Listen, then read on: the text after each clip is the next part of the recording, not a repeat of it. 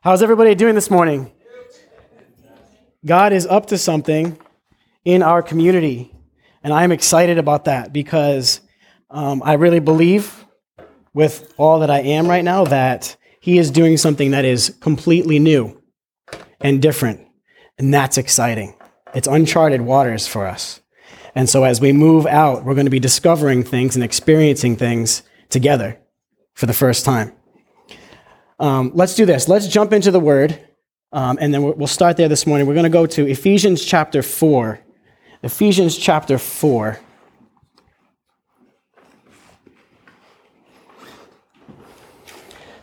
And we're going to read verses 13 through 16. If you've got your Bible, open up there. Ephesians 4:13. If you don't have it, then I have it for you. And what I'd like to do is I'm going to read this scripture, and I'd like to take a moment just to kind of give each person to kind of meditate upon this scripture before we jump into it.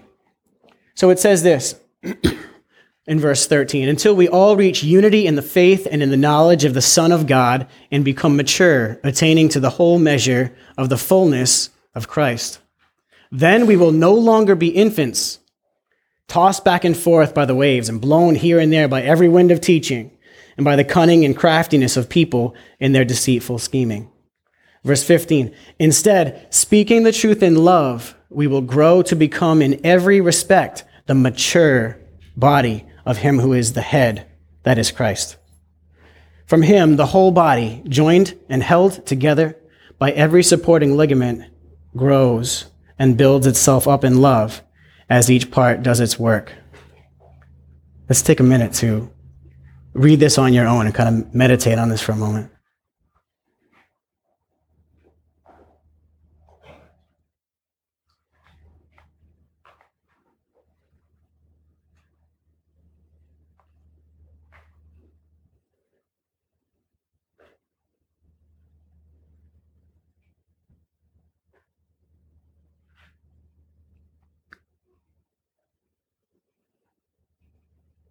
Father, today we want to grow. We want to be mature in every respect. God, we don't want to be children who stay children forever, but we want to grow not only in understanding, but in practice, not lacking in anything. So today, Lord, will you open our eyes to see you, and will you give strength to our heart, strength to our mind, to move out into the things you're calling us into, the uncharted waters. Cause us, Lord God, to grow up and be mature and move from the more elementary things into the deeper things that you have in store for us, God. Thank you, and we love you. In your name we pray, amen. Amen. So this morning, I want to talk for a few minutes about God's plan, His intention for our lives, the irresistible destiny, as some put it, that He has intended for us. It is moving all in the same place. In Romans 8:29, it says it pretty clearly, where it says that God has predestined every Christian to be conformed, in other words, to be changed to the likeness of Christ. So in other words, before we were even born, He already put it in plans, is already in motion, that when we come to faith in Christ, we will be changed to His likeness. We will reach this place, this state of perfection according to Christ. And so now the reason that this is our destiny, the reason that this is going to be fulfilled, is because of effort. Jesus' effort on the cross. We know that we've all fallen short of this. And if you're anything like me, when you stop and you think about some of the decisions that you've made or some of the things that you're struggling with even now, we talk about, and then we think, my destiny is perfection. That's so far out of reach. But it is our irresistible destiny because of the effort and the work of Jesus Christ on the cross. It's the work that he has done that now has torn down every barrier between us and our destiny. It has been wiped away clean. There is nothing that can stand between us now. All things that stand in opposition to you right now, today, have been neutralized by the power of Jesus' effort and work on the cross. And so now, your destiny lies before you like an open path, ready for us to just move towards. But we do have to move towards it because, as you are well aware, we are not there now. We are not in a state of perfection right now. It is God and his love and his work for us that will carry us there. But what I want to propose this morning, it is not the effort of Christ alone that carries us to our destiny. It is not the effort of Christ alone. At least, this is according to the Apostle Paul in Ephesians chapter 4. I want to set the tone for you a little bit here, just so that you know. The Apostle Paul, on one of his first missions trips, visited the city of Ephesus. And while he was there, he proclaimed the gospel of Jesus Christ. And many people were interested in what he had to say, and so they began to follow his teachings. And at one point, he stayed there for a number of years, teaching them and building the church in Ephesus. They became very dear to his heart. Fast forward years later, where Paul is in prison in Rome, knowing that his destiny is to be killed and martyred for the faith. He writes a letter to all of his Christians that were in the church in Ephesus.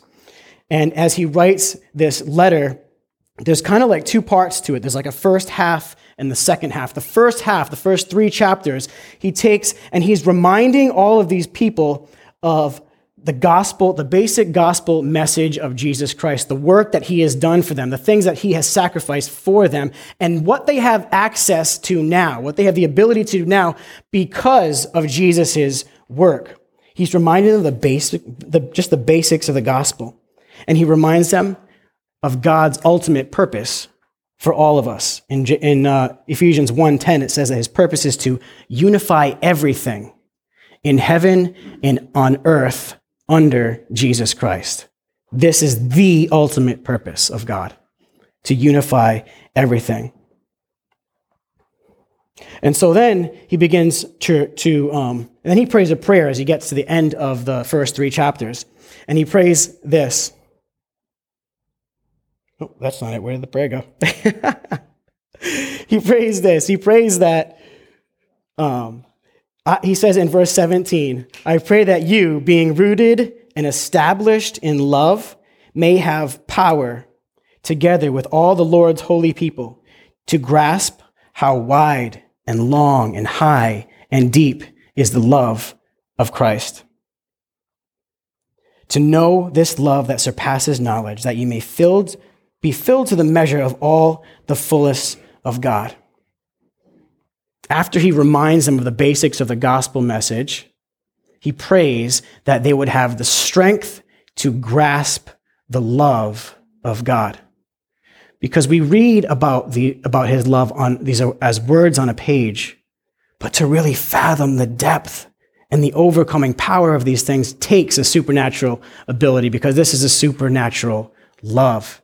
And so this is his greatest concern, is that we would be able to grasp this. So that's his prayer for the believers, that they would grasp the love of God. Because he knows that it is that very love, when we can grasp the strength of that love, that is what's going to propel us forward. And that's the very thing that he does in the second half of Ephesians, chapters 4 through 6. Now he says, in light of that love, in light of what God has done for you, now turn and look forward and let it propel you in this direction. And here now is the right verse in Ephesians 4, where he says, I urge you to live a life worthy of the calling that you have received. He is urging us because of all that God has done. Don't lose sight of it. Don't forget. Don't say, okay, yep, check the box, got it, and move forward. No, because of this is where our focus remains. That's what continues to propel us forward. Not just today or tomorrow, but for the rest of our lives, the strength of that love remains with us and keeps us fueled to do the work of God, fueled to fulfill the calling that he's placed on our life. There's nothing more powerful than the love of God. Love itself is a captivating thing. For those of you who have experienced being in love with someone or something, know what that can do to you. It can do crazy things to our. It affects us emotionally. Being in love affects us psychologically. Being in love affects us behaviorally. The things that we do, it affects us in all these ways. Our thoughts move from ourself towards the object of our love. That's where our mental energy kind of remains in that place because it's like being captivated. And even when that thing or that person is not with us, our thoughts remain there. Love can blind us to faults and mess-ups of people. And even when we do notice them, we're quick to forgive because we're not concentrating on the mess-ups. We're concentrating on the person. This is the strength of God's love. And Paul reminds us of all that God has done in love, in hopes and prayers that we would get caught up in that amazing love. Then he shows us exactly and coaches us what our response to that love should be. Love is now the motivator. Love for him points us towards one another. Because we can only look at him for so long until he says, go serve my child. Go minister to my son, my daughter. Go connect. And so Paul says, because of this love of God, I need you now to act in love. And he gives us in this passage in Ephesians chapter 4, 3 key areas of how to put effort into love.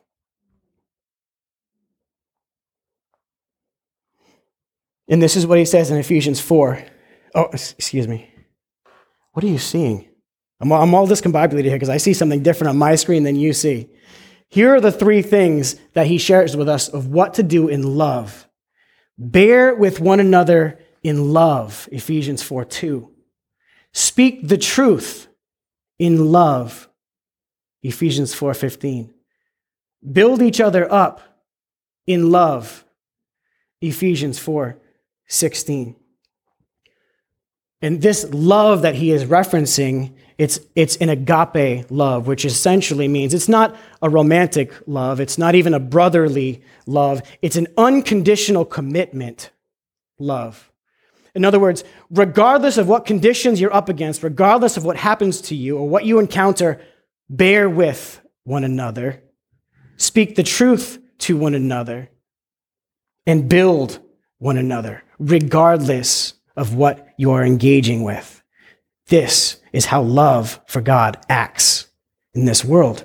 This is what he's counseling us. And so he goes on in verse 16 of chapter 4, he tells us that we all have work to do to serve each other. And as each part does its work, the body of Christ builds itself up to this place of complete maturity and fullness of Christ. But this is the key that I want to hone in on this morning. As each part does its work. This requires every part, every person doing their work. As you do your part, I am built up. The people around you, whether or not you're even aware of it, are being built up. As I do my part, you are being built up towards his completeness. And so this is what it really is now. Our love for God moves us from living for ourselves to living for one another. As we do our part, we're building up the people around us. And most often when you're doing this building, it's not something to get discouraged about when you say, I can't see any effects. That's in God's hands. We don't need to see that for ourselves as long as we are engaging and just offering what we have, be it time, be it skills, be it wisdom, whatever it is, as long as you are giving it, the results are in God's hands to deal with. But what he's calling us to do is to plug in and give effort, do our work. We're built up to our destiny of perfection and completeness because every part does its work. And now this is how we are built up together. I brought my tool bag with me today because this is what I want to do with you. My hope for this community, for each of us. No, I'm not going to build you another decrepit jewelry box, Sly. I said that. How many heard that story? I tried so hard, too. What I want to do with you today, what I want to do with you going forward, what I want to do as a community is build one another up. And it's only going to happen as you give of yourself. I have here today way more than I would need for any one job. When I was a general contractor full-time, I would only keep in your pouch the tools that you need for the job of the day.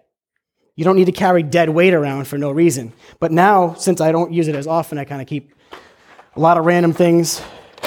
Ratchet set, you do not need for rough construction. Drill bits, not needed. A lot of these random things, vice grips, wrench, way more than I need. But what I want to do is show you this. There are tools here. Every tool is here to accomplish a specific job. There is no one-size-fits-all tool. You'll see a lot of infomercials of all these little fold-out wrenches and pliers and knives, and they try to put as much as they can on these little things, and the more they put on it, the cheaper it becomes. Because there's no such thing as one tool that can do every job. Every tool is designed to accomplish a specific task. And depending upon what the work is, you need the tool that's made for it. Okay?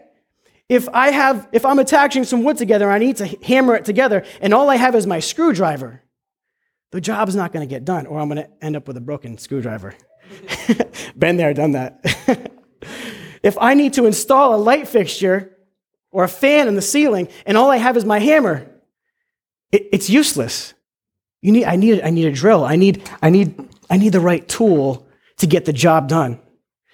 God is our provider, and he gives us all the tools that we need. And Paul says in Ephesians 4, he says this in verse 8.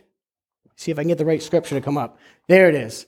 In verse 8 of chapter 4, but each one of us, grace has been given as Christ apportioned it. And this is why it says, when he ascended on high, he took many captives and gave gifts to his people. So Christ himself gave the apostles, prophets, evangelists, pastors, and teachers to equip his people for works of service so that the body of Christ may be built up until we all reach unity in the faith and the knowledge of the Son of God and become mature. We can be there. We can do this. We can become whole and mature as long as you acknowledge that you have been given gifts and they've been intended to do works of service. Every single one of us has been given the grace of gifts. These gifts are tools. You possess tools, whether or not you know what those tools are or not. Most people don't even know, but they're still using them as long as they are engaging. Every person has been given a set of tools. And as we come together as a community and we're trying to build, we're going to encounter different parts of the job that you are needed for. The work doesn't go on without the people that have been given the equipment to do the work. He wants us to do the work. He wants to remind you this morning, you have been given tools. You have the ability. Do you have the willingness to use those tools to build one another up?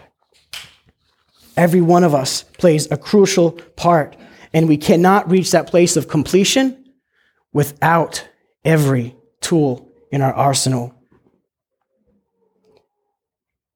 You have something I need. I have something you need.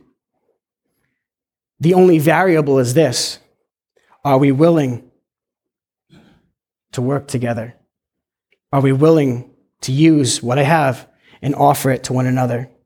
Are we willing to come close enough to each other to build? Is our love for God strong enough that it propels me close enough where my tool can now have access to build in you?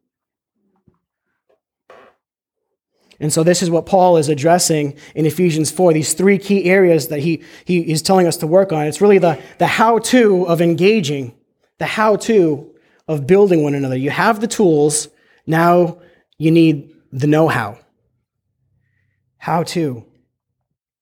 And there's three areas I want to take just a minute for each of them. In Ephesians 4:2, it says, be completely humble and gentle, be patient, bearing with one another in love. This word bearing is interesting. It's the Greek word is aneko. And what it really means is to hold up under pressure or to put up with. Actually, the New American Standard puts it this way: show tolerance. Tolerate one another. Put up with one another when you encounter frustrations. Anyone who has kids, a spouse, or has spent any significant time with the same people or person, you know we come to this place where we have different points of view, where our personalities rub against each other a little bit, and there's some friction that develops. This is bound to happen. And at this point, we are encouraged to put up with one another.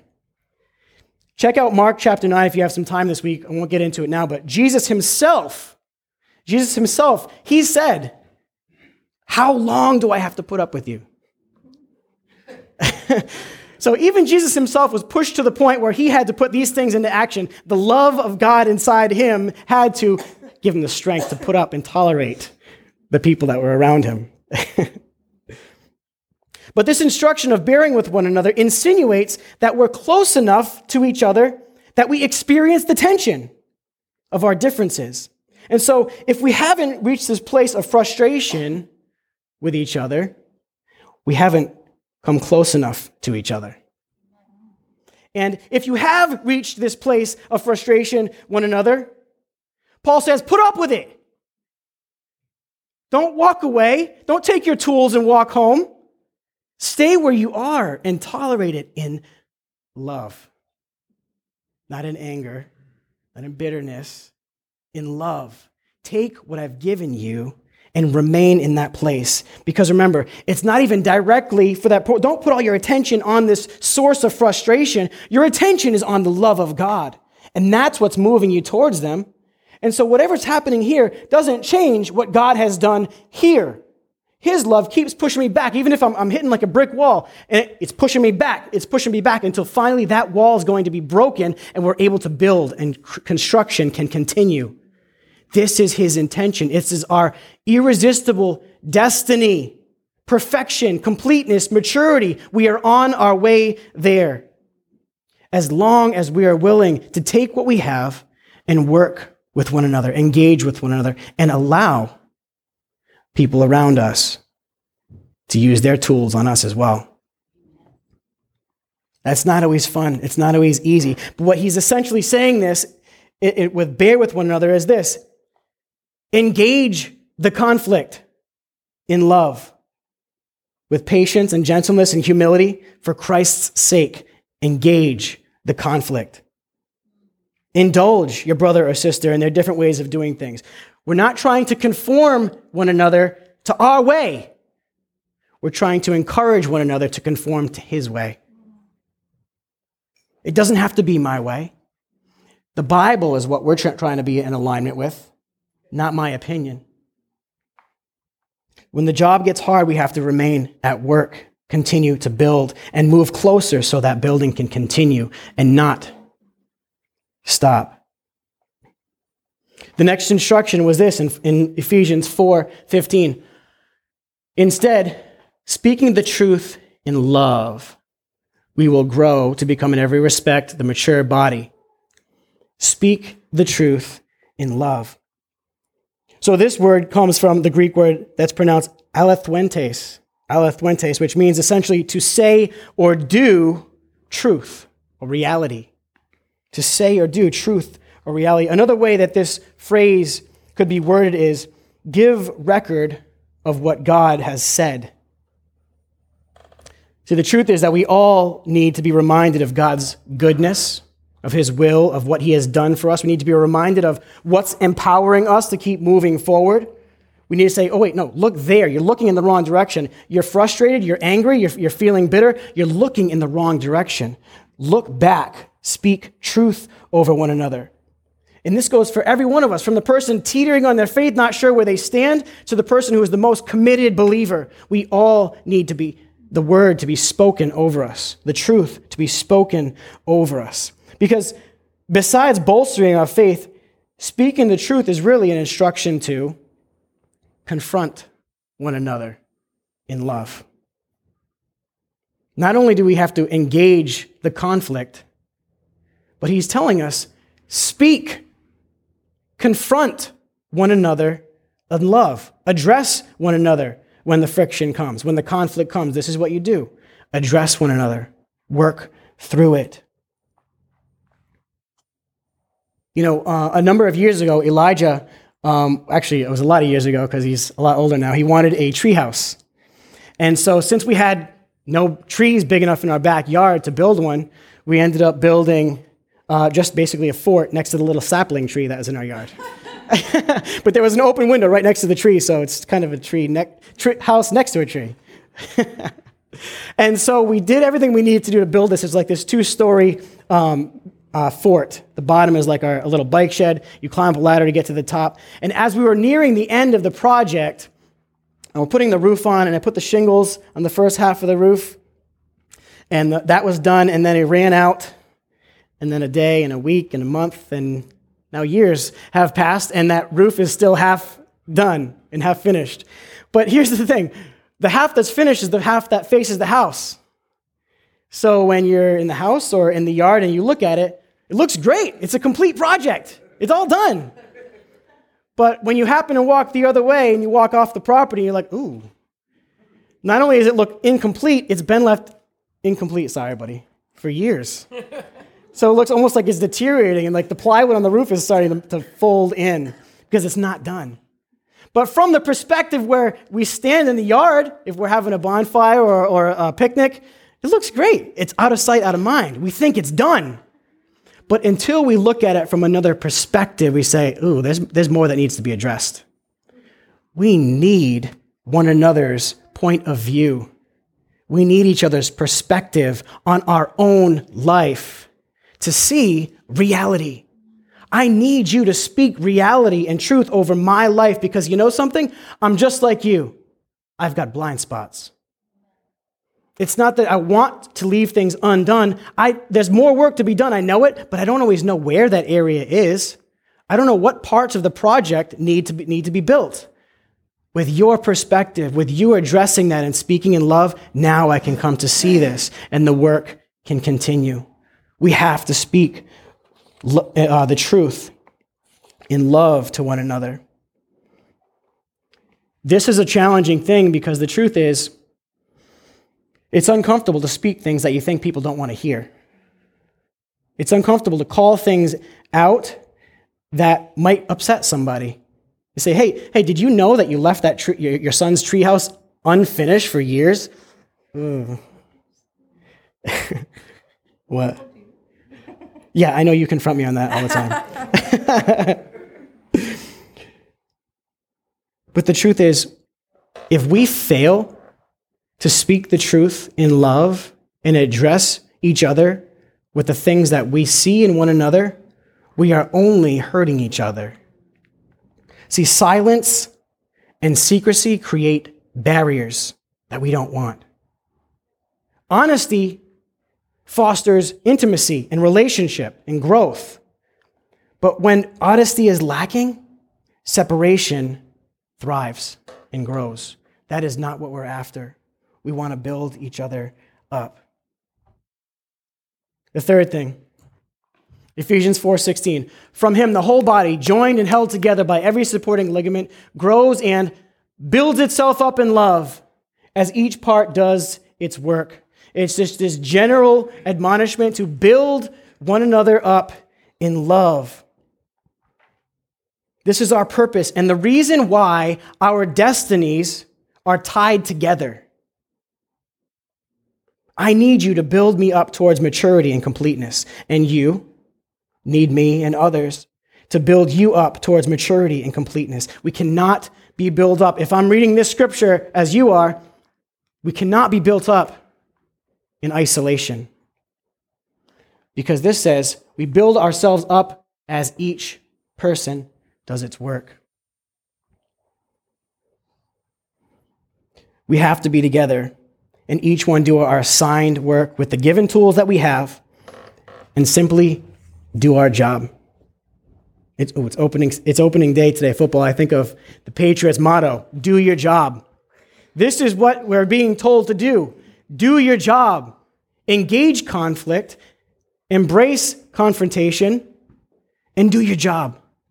Use your tools and engage one another. Bear with one another in love and speak the truth unconditionally. And so here's our question. Are we ready? Are we willing to build? Are we willing to engage this conflict when it comes? In love and gentleness and humility, always. Are we willing to embrace that confrontation and really do our part? It's got to be fun. Conflict and confrontation, it's beautiful. It's lovely. Everybody loves that stuff. Wow.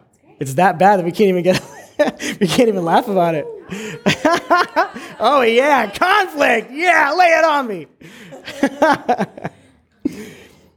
Listen, guys, a strong family, a strong team, a strong organization, they're strong because they've learned how to work with one another through challenging times. When things get tense and the pressure builds, they have learned to pull together. Pressure doesn't cause them to scatter and run away. Pressure pushes them together. It's time to pull the wagons, circle the wagons. And this way, this is how struggles will only make us stronger. When we encounter struggles, we have to intentionally put effort and work into building one another up. It has to be on purpose, not on accident.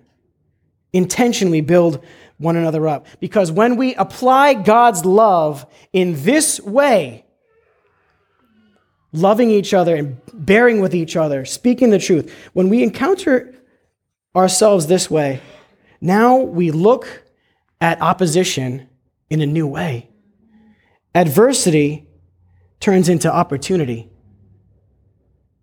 Struggles and weakness turns into strength because of our commitment for one another.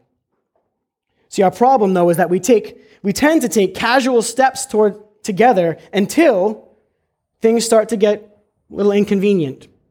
It doesn't work with my schedule or until it gets uncomfortable. But when we reach that boundary of our comfort zone, we stop in our tracks and we revert back to where we had been. Our work, though, is to build one another up. And I can't build you up when you're too far away. See, too often we will only enter the places with each other where the building is already complete. That room is finished. It's painted. Everything's done. Why are you staying in this place? We aren't willing to enter the rooms that are still under construction. The places where our tools are desperately needed, we don't enter there. We don't go there. It's like we see this big construction zone warning sign, and then we run the other way, forgetting that is where we are being called into. Ephesians 4:1, live a life worthy of the calling. He's calling us into these construction zones. You've got the tools. Do the job. Your gifts and tools are not needed in the rooms that have already been built up. The work is done. Carrying our tools around in these places is just like dead weight. It's just for show, like, oh, look at what I got. What do you think of that? It's a novelty. It's useless. It's pride. You have tools to do a job. So don't hang out where the work is already done. Get your hands dirty. Let's get busy.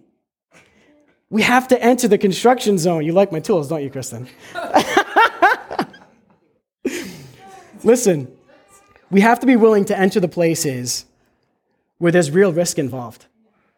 The places where we have to watch our step and move gently and intentionally, because bad things could happen if it's not handled in love and according to Scripture.